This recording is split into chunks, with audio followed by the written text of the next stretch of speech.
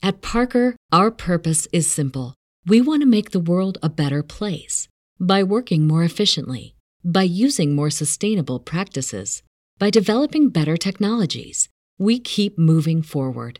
With each new idea, innovation, and partnership, we're one step closer to fulfilling our purpose every single day. To find out more, visit parker.com/purpose. Parker, engineering your success.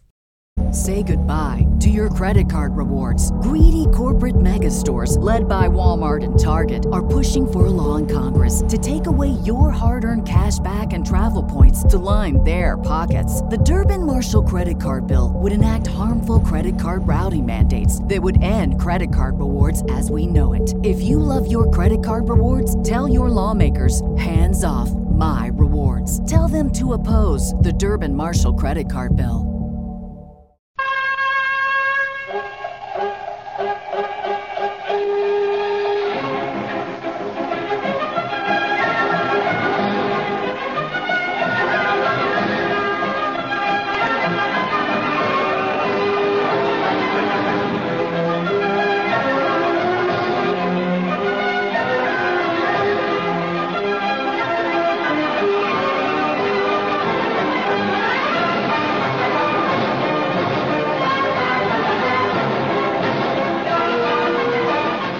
You don't mind if I loosen my tie, do you, gang?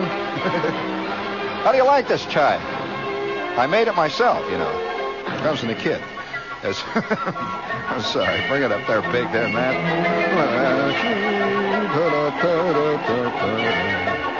My bunny lies over the sea. Right.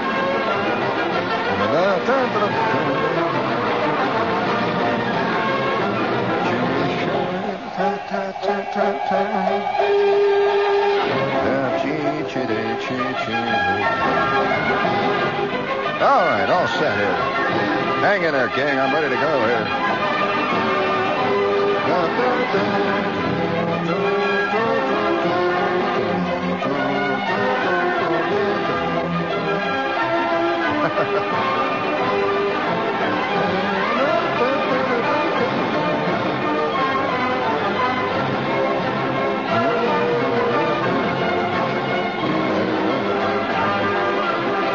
Okay, we got very important stuff here tonight.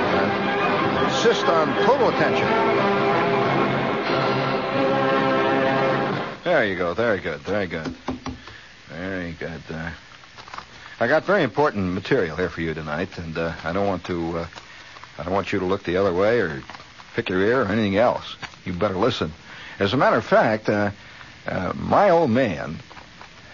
How many of you have lived in a house where your father or do live in a house where your father is always saying things like, do you realize that the guy that invented the paper clip retired a multi-billionaire? Oh, yeah. Well, he's always was saying that stuff, see? And another thing he would say would be like,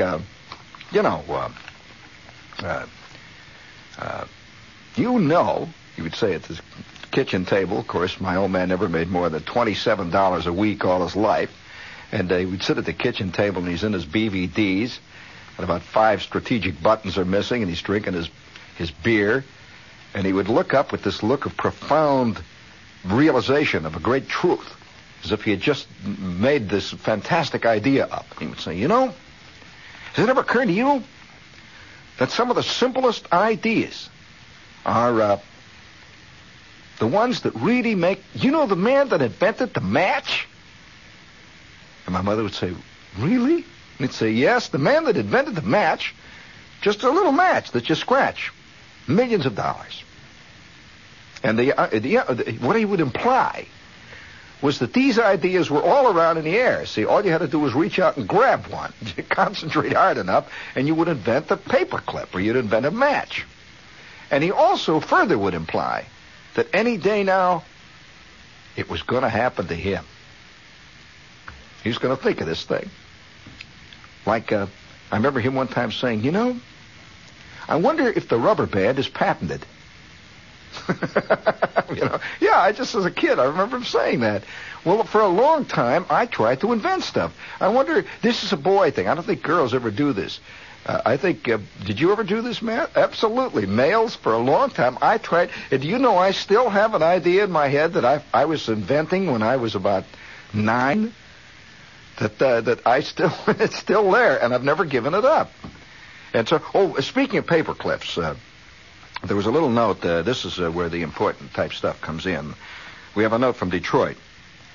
There was a survey made that there is probably no more insignificant office item than the paperclip. What do you mean insignificant office item? I don't think any office can run without a paperclip. But nevertheless, it says there is no more insignificant office item than the paperclip. Yet a recent survey on the fate, they plotted the fate of 100,000 paperclips. What happened to them? It showed that 14,163 were twisted or broken during telephone calls. Now, there's an interesting idea that one out, let's see, 14,000, that's about 15,000. That's roughly 1/6, isn't it, out of 100,000? 15,000 is roughly 1/6, something like that? Something like that. 1 out of every 6 paper clips is twisted and broken during a phone call. 17,200 were used as makeshift suspender hooks. That I can't believe. 5,434 of these became toothpicks. 5,308 were used as nail cleaners. 3,106 became pipe cleaners. 19,143 were used as chips in card games. I kind of like that idea. But now the only reason that I'm... out of 100,000 paper clips, only 20,000 were used to clip papers together. Well, now, that means then that there's a great need for stuff to twist while people talk. Did I ever tell you about the guy that I knew who became a great paper clip sculptor? He did fantastic stuff with paper clips. He would sit there all day long on the phone, and he'd twist paper clips while he's talking with the phone up on his shoulder. He's yapping away. He was an agent, and he would sit there and make these things. And one day somebody came in and said, "Say, that is a very nice horse there, Charles. Where did you get that?" He said, "Well, I made it out of paper clips." The guy says, "Really?" He says, "Yeah. Well, I'll make one." And he made another horse. Guy took it away, and within minutes, there was a fantastic vogue in the office. This was over at Benton Bow, by the way. There was a tremendous vogue over there. Everybody had this guy's paperclip sculpture on his desk. He's the only true folk artist I know that came out of the paperclip school that had a show at the Museum of Modern Art. It developed. Now, speaking of developments, by the way, that brings up something else. The whole idea of creating an invention. And I don't know. Again, I can't speak for women. I never having been a girl type, but it just never occurs to me that girls sit around when they're 10. Hey, Herb, when you were a kid, did you ever? Now, this is it is my theory that this is a male thing. When you were, say, 10 to about 15, did you think about inventing something? I never have known a girl to do this. But you know what? I shouldn't be giving this secret away. I invented something when I was a kid. And it's always been in the back of my mind when I think of inventions. This this little thing. Wait a minute. That's CR? Hello. I'm testing the cough button here. Okay. Okay, it's on the air? Well, that's all right. I don't mind that. People know that I got lungs. I mean, I don't mind that. So long, man. Good luck in that next room there. That's going to be a bad scene. But I had this theory when I was a kid. Now, I remember the light bulb lit up over me. You remember when you used to see in the comic strips the light bulb lighting up over a guy's head? That would say, gigantic idea. Well, here is my invention. Now, if you're a kid out there and you've been thinking of something you've been trying to invent, and I come from a family, I think most boys would listen to their father, who would always say, I imagine your father even said it, Herb, why, the man that invented the paperclip made a fortune. Didn't you ever hear that around your house? The man that invented the match. Why, that guy made billions. Why, think of the guy that invented the straight pin. The straight pin. Did somebody invent the straight pin? Well, I'm in 7th grade. I remember specifically it was 7th grade when I invented my invention. I'm right at the very peak of my invention stage. Fantastic involvement in trying to invent something great. And I was building stuff, and I had making model airplanes and all. I was right in the middle of the building phase that kids go through. And I'm sitting in a geography class. Now, you took geography once. I'm sitting in this geography. Wasn't that a boring drag? I'll tell you, it was bad news. But I'm sitting in this geography class, see? And it's one of those rare moments that I actually remember something that happened when I was in grade school. I'm sitting back there, way in the back of the room, where all the other S's are, and the D's are up in the front waving their hands, and the A's and the B's. I'm way in the back there. And Mr. Melton, our geography teacher, is up in the front there. Now, why he got on the subject, I don't know, because it has nothing to do with geography, but I remember him saying it. He said this, and we quote. He said, now, when you burn something, like if you take a leaf now, and he was demonstrating it, and don't ask me why he was doing this in the geography class. And he took a leaf, and he put it on the bottom of the wastebasket with these big metal wastebaskets. He put the wastebasket on top of his desk, and he had a leaf, and he lit it, and it's burning. The kids were looking. And any time anything actually happened in school, like an actual demonstration, that was the only time about a third of the class actually woke up. You know, Doppler wakes up, he's looking. Everybody was looking up there, and you see this leaf burning. And then Mr. Melton said this. He says, now, you see what is left, of course, that's the ash. That's called the ash now. He says, now, if you were to take, say, something like a bone, let's say a regular bone, you burn this bone, what would be left? Well, he said, what is left is non-combustible material. It won't burn. He says it's potash or something. He said use some technical phrase. Well, I'm sitting back there, and I'm thinking about this. See? He says, what's left after you burn bones or anything like that is non-burnable. Then why can't you make stuff out of that is fireproof? In other words, take ashes and grind them up and make stuff out of ashes, like bricks and things, like building materials or anything else, you see, then it's fireproof. So I thought about that. And immediately I said to myself, well, this is obviously one of those simple, fantastic ideas that nobody's ever thought of. And, you don't have to go and dig up that stuff, that asbestos and all that stuff, when you can do this. Just burn up a lot of stuff, and the ashes you got obviously won't burn. So I said, I better keep this to myself. Never tell anybody. And I rushed home from school that night, and I began my long series of highly provocative and informative experiments in the basement. Well, now in the basement we had this little heater that you could use to heat hot water. Have you ever seen the kind of heater that you can it's a gas heater that you can burn stuff on? In other words, it had a big tank. You've had those heaters in the basement. You go down, you light it, and it heats the water. Well, it had gas jets. See. Well, I began my great series of experiments that afternoon. I took a bone, which I found out in the backyard that Zero, Junior Bruner's dog, had been chewing on, an old dried bone. I brought it in the house, and I stuck it on a poker, and I held it in the gas jet. Well, it started to burn. Have you ever burned a bone? Well, it smells. That's the first thing you learn.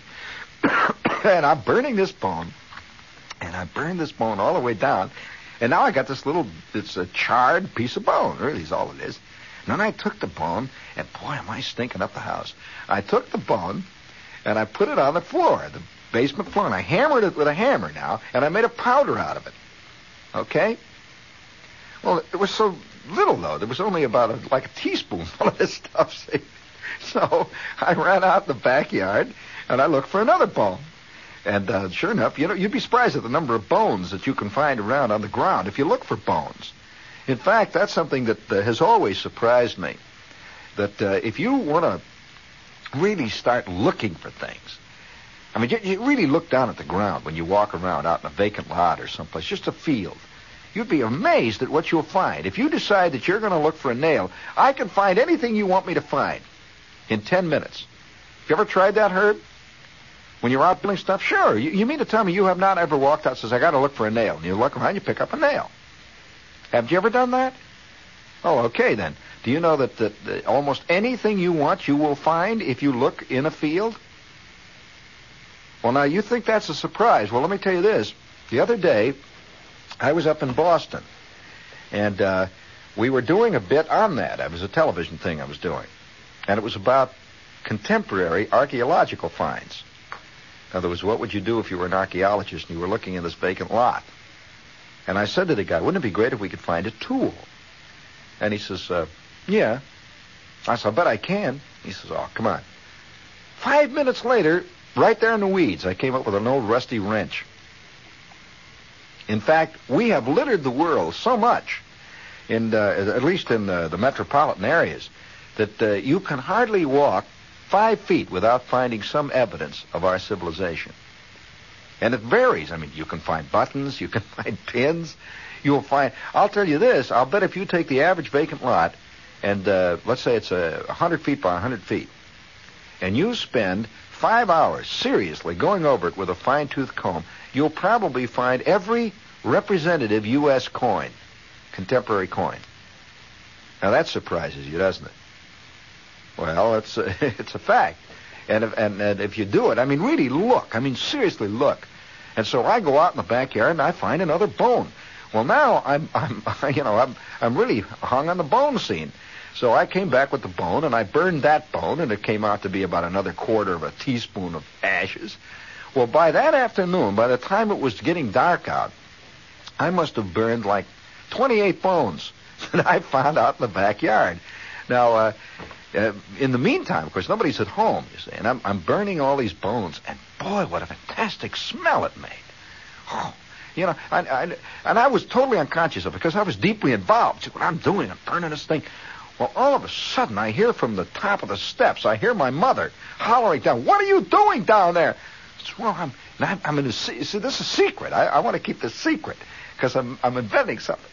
So she says, what are you doing down there? I says, I'm soldering. I was always soldering something. She says, well, you're really making a terrible smell. Now, what are you doing? She starts to come down the steps, and I had this pile of ash that I had burned up on the gas jets that was about 2 cups or maybe 3 cups of ash, and I had it on a newspaper. So I quickly take the newspaper and I wrap it all up, and I stick it under a bunch of boxes, and there I am down there, see, surrounded by nothing but a few little traces of ash. And she comes down and she said, what are you doing?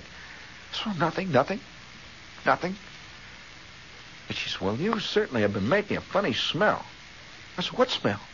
You know, our kids, total denial is always what smell? She said, well, there's a funny smell here. Don't you smell it? I said, no, I don't smell anything. She said, well, something's burning. How many times have you heard that in your life? I smell something burning. She said, I smell something burning. I said, well, I don't smell anything. I'm sniffing. I said, well, I can smell the tires over in the corner. My old man had a pile of used tires that he kept in the basement. I said, smell the tires on it. She said, I smell something burning. And she started to look around. And pretty soon she says, well, if you're burning anything down here, you better be careful. And she goes back upstairs. Now I take my inventions. Okay, I've got enough of it now to try. And so it's embarrassing to tell you the story because you know, male types, and I'm sure every boy, ex-boy, or any male listening to me, he knows the feeling of trying to invent something. So I take this pile of ash over to the sink. We had this sink down in the basement where my mother would wash clothes or something down there, and she would soak stuff in it. So I put some hot water in the sink, just a little bit, and I drip it into the stuff. I'm trying to make a paste out of it. Well, have you ever made a paste out of ground ash? Instantly, it's a fantastic mud. Oh, boy, is it cruddy. It's black mud, grayish black mud. It's sticking all over the place, and I'm trying to make it into a brick. I figured that if I get this thing made into a nice, hard brick, and then I was going to bake it. I had an idea if I baked it, then I would have something that is totally completely non-inflammable. I've invented something. So I make this into a patty. Like the best I could do is make it into a patty. And down the stairs comes my kid brother, just as I've got it made into a patty. He says, "What are you doing?" You know, kid brother, you're going to kill him anyway. He says, "What are you doing?" I says, "Nothing. Go on back upstairs." "What are you doing?" I said, "Nothing. Will you get back upstairs? I'm doing something here. Now get back upstairs." Anytime, and instantly I hear my mother yelling, Are you hitting him again?" I said, "No, come on. I'm not doing anything. He's just bothering me." "Will you get upstairs? I'll kill you." And he's looking at this patty. See, I've got a hamburger made out of bones, dust, and I'm holding it in my hands, and I'm trying to make it into something. I'm trying to invent something here. And he's looking at it. I said, "If you tell Mom I'm going to kill you, I'm going to kick you. I'm going to choke you or grab your. Ooh." He had this way, instantly when you would. Of course, it was my fault because I should have known. The minute you start threatening him, he starts yelling. I said, "Listen." Ooh. So I put the patty back in the sink. I ran on. I'm going to hit him. See. With that, my mother comes charging down the stairs. She says, "Now, will you stop hitting him?" He's yelling. I said, "I didn't hit him." And then she saw it in the sink. She said, "What's that in the sink?" I said, "What? What? What's in the sink?" She said, "What is that stuff? What is that? What is that, mud or something in the sink?" And she walked over there and was making a terrible stink. Now, I don't know anything about the chemical reaction to water. I guess it makes potash or something, doesn't it? What does it do when you put water in ash? But it was making a fantastic smell. Now, I imagine every chemist out there knows what I was doing. And it was making some kind of a chemical reaction. And she walks over to this sink and she says, What is that smell? What is this stuff?" She's sniffing it. She said, "Are you sure you weren't burning something? What have you been doing here?" She was totally confused. There were a little pile of ashes like a hamburger patty in the sink. It was wet. And I said, "Well, I don't know. I never saw it." She said, "Are you lying to me again?" I said, "No, I didn't see what I never messed with the sink," which was true. She said, "Well, what is in this sink here?"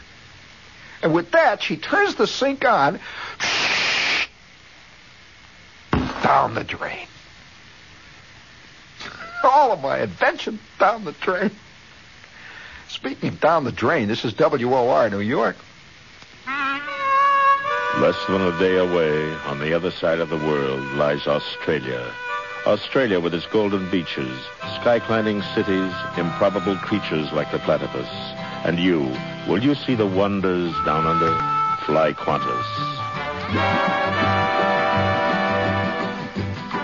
Fly and drive Australia on a tour that treats you better all around. From California, it starts at $908. For your jet round trip, an Avis car for 14 days and 14 nights at some of Australia's best motor inns. See your travel agent and fly Qantas. Fly Qantas. Qantas treats you better all around. Qantas treats you better all around. Fly and drive away to Cape on a Qantas holiday. Qantas treats you better all around. Well, I never tried it again. I never tried it again with the ash. Well, years go by. I've practically forgotten. Years go by. And one day, this was only a couple of years ago, I see my mother. I'm out visiting, And she lives in the same house. So I went down in the basement to get some stuff that she wanted me to get down in the basement. And here's that same sink. Well, no, I at that point, I never thought anything about it. See, the same sink there. So I'm down there taking stuff out of the basement. I'm bringing stuff upstairs. And my mother comes halfway down the steps, and she says this. She says, do you remember that day you were burning something in the sink? I said, it was what? She says, the day you were burning something in the sink. Do you remember that? I said, I wasn't burning anything in the sink. She said, yeah, I came downstairs and there was that funny smell. You were hitting Randy. I said, I was hitting Randy and I was burning something. And then it came back to me. My invention. Well, we are creatures of total habit, Herb. Don't you believe we're not? Without even missing a beat, I denied it all. I said, Mom, you're out of your mind. Me burning something in a sink. That's ridiculous. She won't. I never could figure that out. There's a smell down there. And she says, I couldn't figure it out. There were ashes in the sink that day. And she said, I could smell something burning in the basement.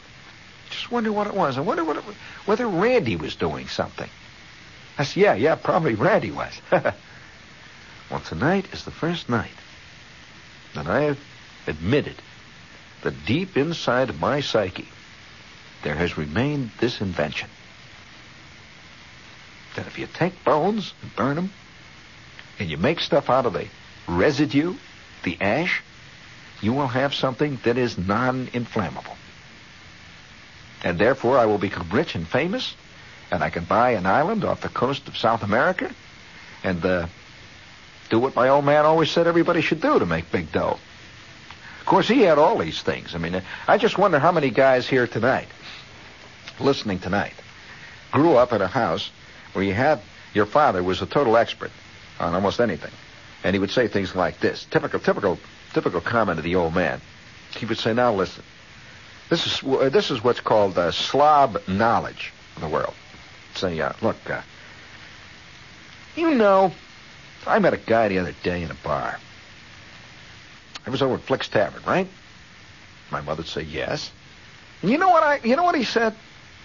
He said to me that he knows a guy whose cousin lives in Terre Haute, Indiana, and he knows a man who went to school with him. Now, this guy knew this guy who invented a battery that would last for 50 years. They bought him out. Oh, boy, you never heard of that one, did you? You don't think they'd let that out, do you? Oh, boy. No, that's nothing. Listen, did I tell you about the time the guy that I met once in the bowling alley? Huh, you haven't heard nothing. The guy in the bowling alley, he knew a guy who lived, I believe it was in Nashville. Matter of fact, yes, it was in Nashville, Tennessee. He knew this guy that lived in Nashville, Tennessee, whose friend who went to school with him invented a pill that all you do is put it in the gas tank, and you get 100 miles to the gallon of water. You don't use gas. You don't think they'd let that out? You don't think them guys at Standard Oil would let that one out? You're out of your mind. Oh, man. Listen, they bought that guy out. As a matter of fact, they probably had that guy murdered. Probably sent him off to South America someplace. Never heard from him again. Oh, yeah. Oh, his favorite one was this one. This he repeated all of his life. This one. He's driving the Oldsmobile, see. We had this car, friends, that when it was parked out in the garage with the key off, you could hear it burning gas. You would just sit out there, and it sounded like a big pig sitting in a trough. You could hear it drinking it. In fact, how about that's one of my favorite commercials? How about that commercial of the gas hog? Have you seen that commercial? I think it's a Volvo commercial. One of the foreign cars, and it shows this monster in the garage, that cartoon monster, and it's got an enormous set of jaws like an alligator, and it was eating the house and everything. Well, that's the kind of car we always had, see? So the Oldsmobile was sitting out there in the garage, and you could hear it slurping in this big trough of gas. It's drinking out of gas. Every time we'd pass a gas station, the old man would pull in, and they'd pour more of it in. He was, he was always fighting a battle of gas all of his life. So, this is the mythology that he believed. I remember one day when it first happened, he used to get in these fantastic arguments with my mother about it. So one day we're driving along. He has just put in 9 gallons of gas in the Oldsmobile. We are now 7 blocks away. It's already half empty. And he says this, Oh, this clunker. I'm so bucked. This gas. Oh. Boy, oh, boy. Oh, if I could only get one on. Did you ever hear about the carburetor that guy invented in Auburn, Indiana? My mother always would say, what? What do you mean? What? Did you hear about that carburetor? Listen, this guy in Auburn, Indiana, used to work for, I think he worked for Studebaker, someplace like that. He lived in Auburn, Indiana, and he spent 40 years of his life down in a basement. What do you think he was doing? What? Well, he was inventing a carburetor. And he invented this carburetor. It was a carburetor that would give you over 150 miles to the gallon of gas. A real fantastic carburetor. And look at this clunker. You don't think for a minute they're going to let that out, do you? Well, my mother was always getting mad by asking a logical question. You see, logic had no place in my father's mythology. It's like going up to a guy who believes in Apollo, the Greek god, and saying, what do you mean? And the next thing you know, you got an argument. You don't argue with mythology. So my mother, though, kept making a mistake of asking a logical question. I remember how this battle, fantastic battle, there was an actual, when I write a play, I'm waiting for somebody to write a play about the kind of arguments that people really have. I went to see Virginia Woolf, and I never heard any arguments like that in my whole life. I've never heard people in public argue about sex. Have you? Never. That's in a playwright's mind. It just isn't that way. But here's the way real arguments. I remember this. This was an argument that was so bad that I don't think my mother and my father talked for about 4 days after this. And it started in the car about that damn carburetor. So he says this. You know that this guy living in Auburn, Indiana, he spent over 40 years of his life down in the basement inventing a carburetor. You get 150 miles to the gallon. And he invented that, and he perfected it. And it was tested. They tested it. It was tested. Oh, you don't think for a minute they'd let that out, do you? But, see, my mother says, what do you mean, who let it out? Well, hey, you don't think they'd let it out, do you? Are you getting soft in the head? What do you think that would do? What do you think of that? 150 miles a gallon? You know this thing gets about 3 miles to the gallon downhill? Why, I keep 17 gas stations going by myself. You don't think they'd let that out? She said, well, you mean the gas people wouldn't let it out? Yeah, what do you think? Of course. She said, but they don't make cars. Are you trying to put me on? What do you mean? She said, well, does the Oldsmobile company make gas? Well, now look here. Are you trying to put me on? Listen, here, let me explain this. Now, if my car got, look. Oh, you simple-minded. Now, look, if my car got 150 miles per gallon of gas, how many times would I have to fill it, huh? How much gas does it hold? Well, it holds 10 gallons, right? All right, so put 10 gallons of gas. That's how much I put in when I say fill it up, right? 10 gallons? She says, yes, that's right, 10 gallons. All right, if it got 150 miles per gallon of gas, I would go, what's 10 times 150? Well, come on, stupid. What's 10 times 150?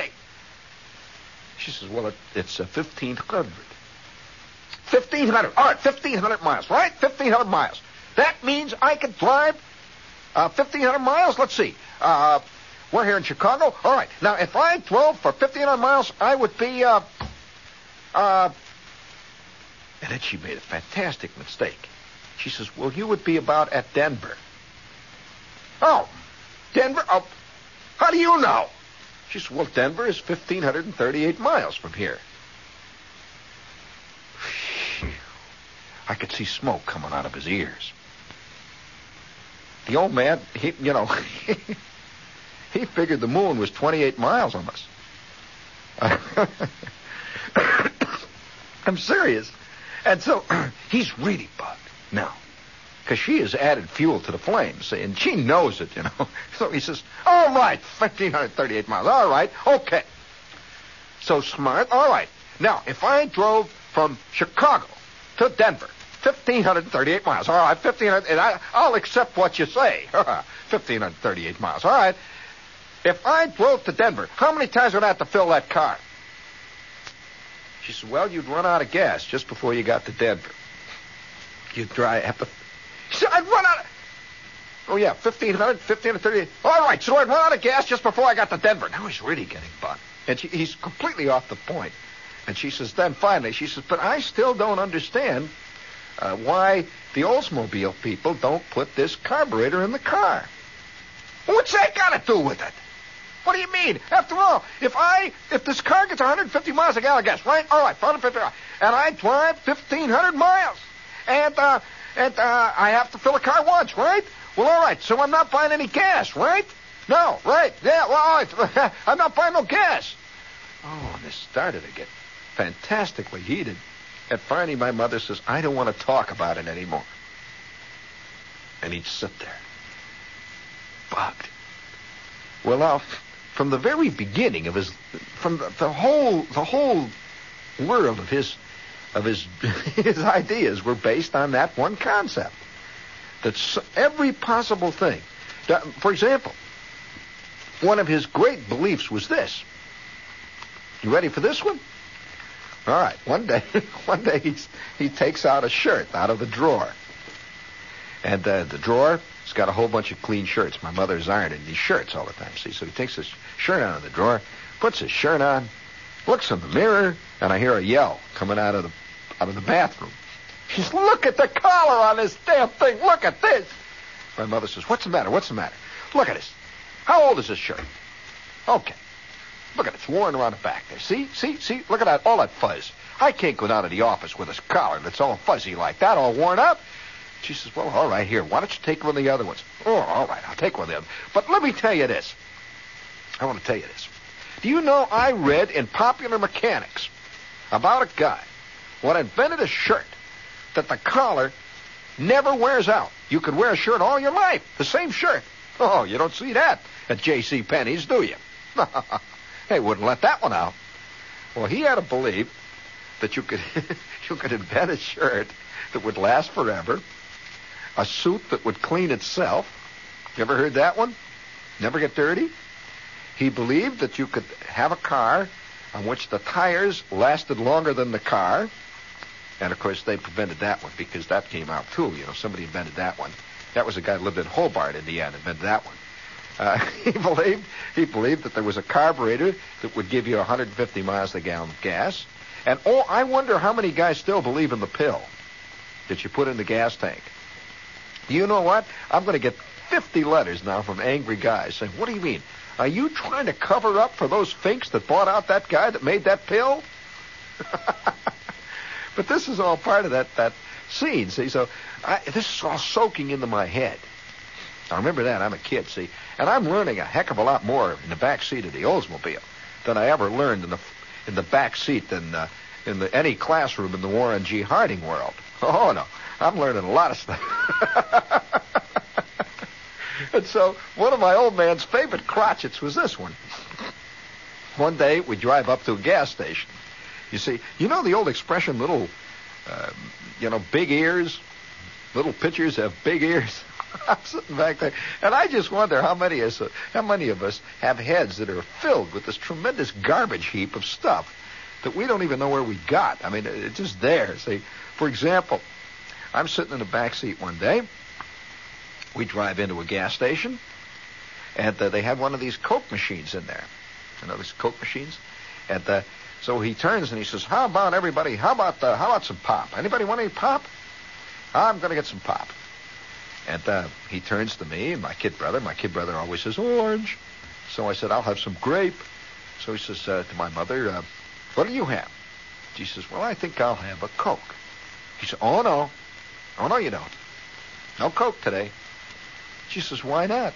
He says, well, you just took some aspirin. And my mother says, oh, yes, of course. Well, I'm sitting back. I'm a little kid. What do you mean?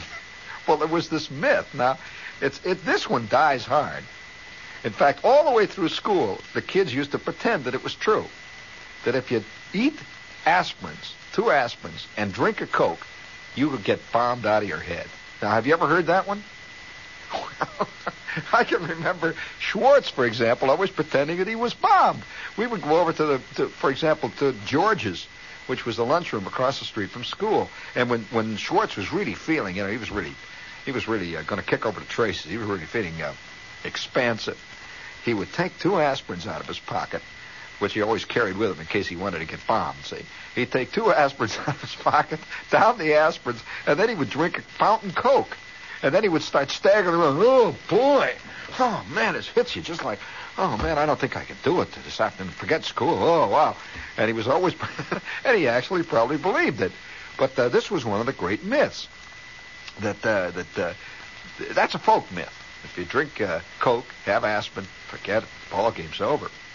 Now, like another one of the great myths, of course, that many people really believe, and I've heard this so many times. I mean, even to this day, I hear this one.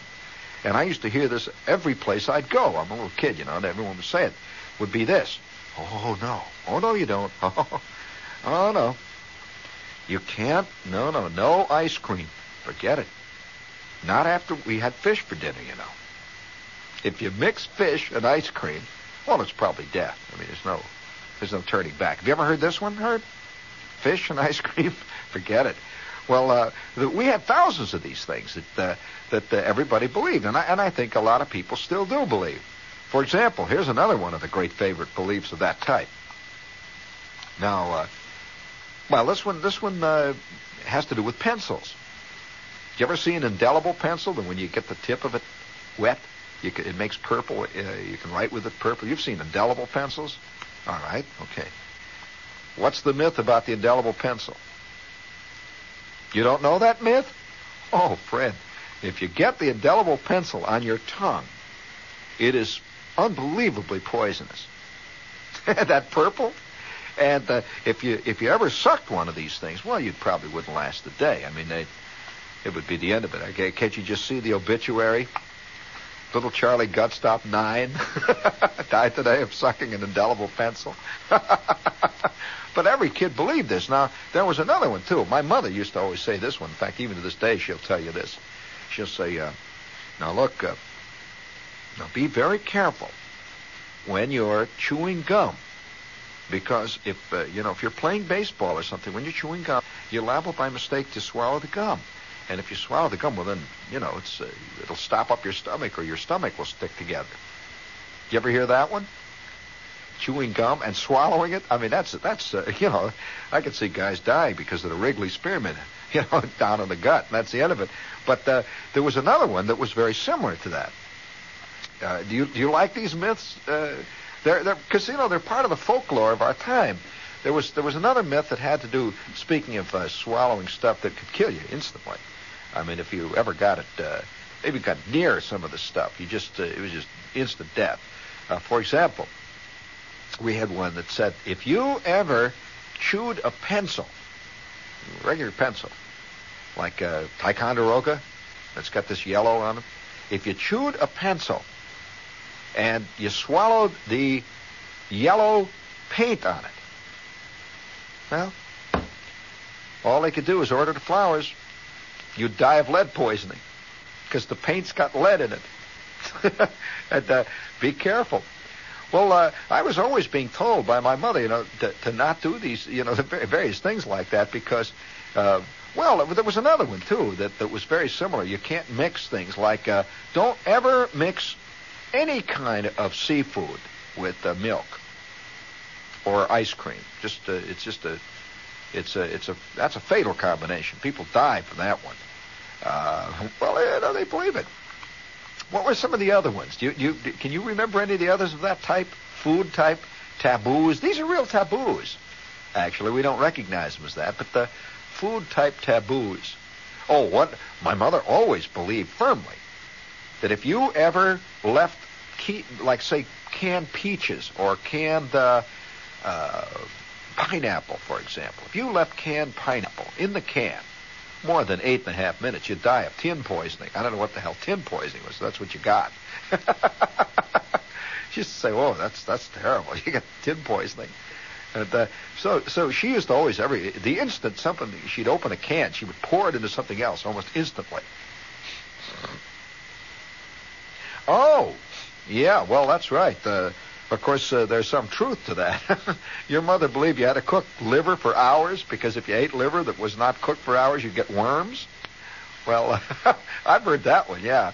But, of course, there's some truth in that. That's trichinosis, probably. She's talking about... Oh, she didn't say trichinosis. Beef liver. I see.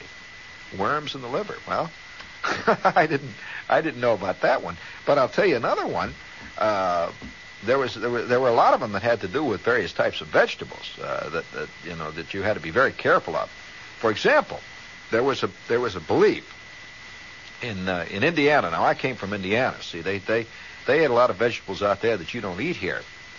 And well, I'll give you one. Now, here's a vegetable that you rarely see in this area: rhubarb. A rhubarb is a rare thing in the East. And when you do see it, it comes usually in a pie, and that's about the extent of it. But the rhubarb was served in large parts of the country, certainly not so much here, although you do see it occasionally. It was served with all kinds of other fruit, like you'd see rhubarb that would be chopped up and stewed with prunes. That was a common one. Have you ever seen that? It was very common. Well, there was a thing about that if you ate too much rhubarb, you ready for that? If you ate too much rhubarb, your system would be poisoned by the acid, and it would cause your hair to fall out. Now, you never heard that one, did you? Well, as a matter of fact, we had one in our own family to whom that actually happened.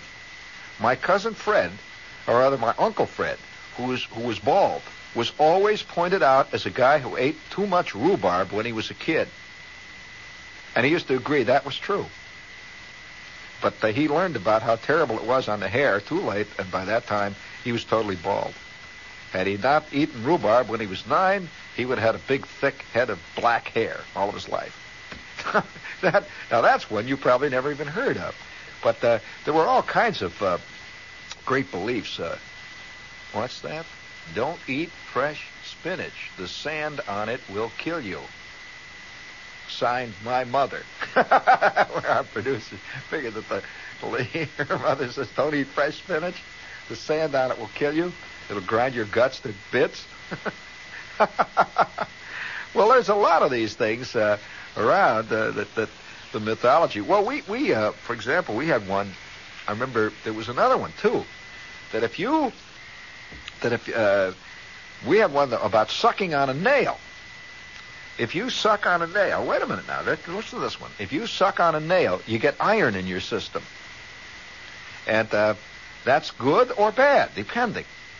Now, if you needed iron, it was good. But if you didn't, what would happen? It would cause your blood to rust. I actually heard this, that you could get iron, too much iron in your system, and it would cause what they call rusting of the blood. Now, that's a goodie. Now, there were a lot of them that were supposed to be for sleep. For example, the old man always would say, and he would say this as if he had just come upon another new, fresh truth. I'll tell you what. You know what is one of the best remedies if you can't sleep? A glass of hot milk. Well, I guess a lot of people believe it. So I guess if they believe it, it works.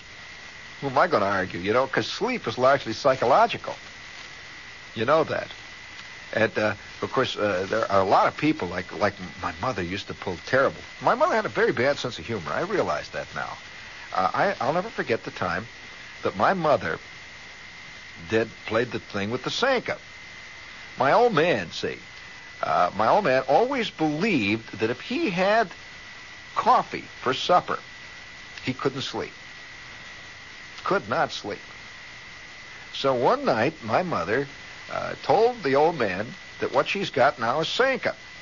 She says, this is caffeine-free coffee. And this became a legend later in our family. Also, it precipitated a giant fight. So he said, most legends in our family are built around fights. In fact, I would say this. I'm going to throw out a generalization. Almost all of history, which in a sense is legends, almost all of history is based around giant fights, wars of one kind or another. You don't hear much about 1869, but you hear a lot about 1861, which was during the Civil War, and the legends of the wars, so on. And so here's what happened this time. The old man always said, "Oh, I just can't I can't have coffee at all. I mean, I don't sleep a wink. All I've got to have is one cup, and I don't sleep a wink. And so my mother one night announced that she has gotten Sanka. Now, the old man, of course, he loved coffee. So he sat down, he said, Sanka? And she said, well, you've read reading about Sanka. It doesn't have any caffeine in it. It won't keep you awake. He said, well, why, that tastes just like, Sanka. This stuff is good, you know. It tastes just like coffee. He drank 9 cups. He drank 2.5 pots of this stuff. Immediately fell asleep after supper, slept. He always did this, you know, when he'd go and lay down on the couch and he's asleep with a paper over his head. He slept completely in that prone position until 11 o'clock at night when my mother derricked him up and moved him stiff-legged into the bed. He fell over and slept completely that way, zonked out until he had to go to work the next day at 7 o'clock in the morning. Well, this kept up for 3 days. The old man is loving it, see? He's drinking Sanka every night, up to his ears in Sanka. And he's sleeping like he never slept in his life before. And finally, on the last day, my mother says, I haven't been giving you Sanka at all. You've been getting Maxwell House. He said, what? I can't sleep when I drink coffee. Oh, get out of here. She said, no, you've been... That's here. That's Maxwell House. You try some more of it. He said, I can't sleep. Well, he didn't sleep for 3 days. Okay, try that test on you. Oh, sure. Absolutely. Too much beer gives you gas in the blood. Oh, it bloats you. There's no question about beer is bloating people all the time. You give them too much gas. Well, I heard, you talk about bloating. You know, one of the worst dangers of drinking too much beer and you bloat? Well, my father used to say this. He says, you know, and I remember him telling my Uncle Carl, who did drink beer. I mean, in fact, my Uncle Carl used to have nozzles that would come right in his house with beer. He'd just drink it right out of the faucet. My old man used to say this, and he believed it firmly, that if you drink beer and it bloats you, he used to say, it bloats you. You drink beer and it bloats you. And he said, you get gas, right? He said, bloats you. Well, you've got to be very careful and stay away from an open flame, because that bloat is very, very inflammable. He used to believe it went whop, and if you did, and you were lighting a match, kaboom, the top of your head right off. And you know that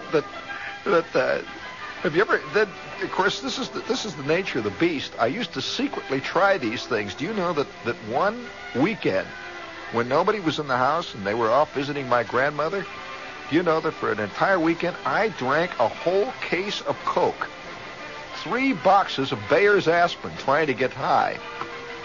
Nothing. Well, all I did, you know, that's about it.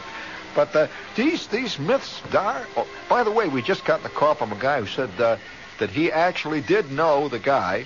He actually did know the guy who invented the pill that you could get over 500 miles to the gallon of water. And he said when last seen, this guy was tied up down in the hold of a steamer bound for Caracas. Standard Oil bought him out. So there you go. On and on it goes. Mythology marches forward. And, there's going to be myths about the moon. Well, you know, oh, sure. And you know who, they pop up in newspapers from time to time. There was the vanilla myth. There was the myth that if you drank, didn't you hear about vanilla? Oh, I won't tell you that one. Oh, no. Saturday night, people get out of hand, you know, friends. I mean, it had to do with an aphrodisiac. No, I won't tell you about that one. There's a lot of myths along that one. Oysters, all of it. So thousands and thousands of myths.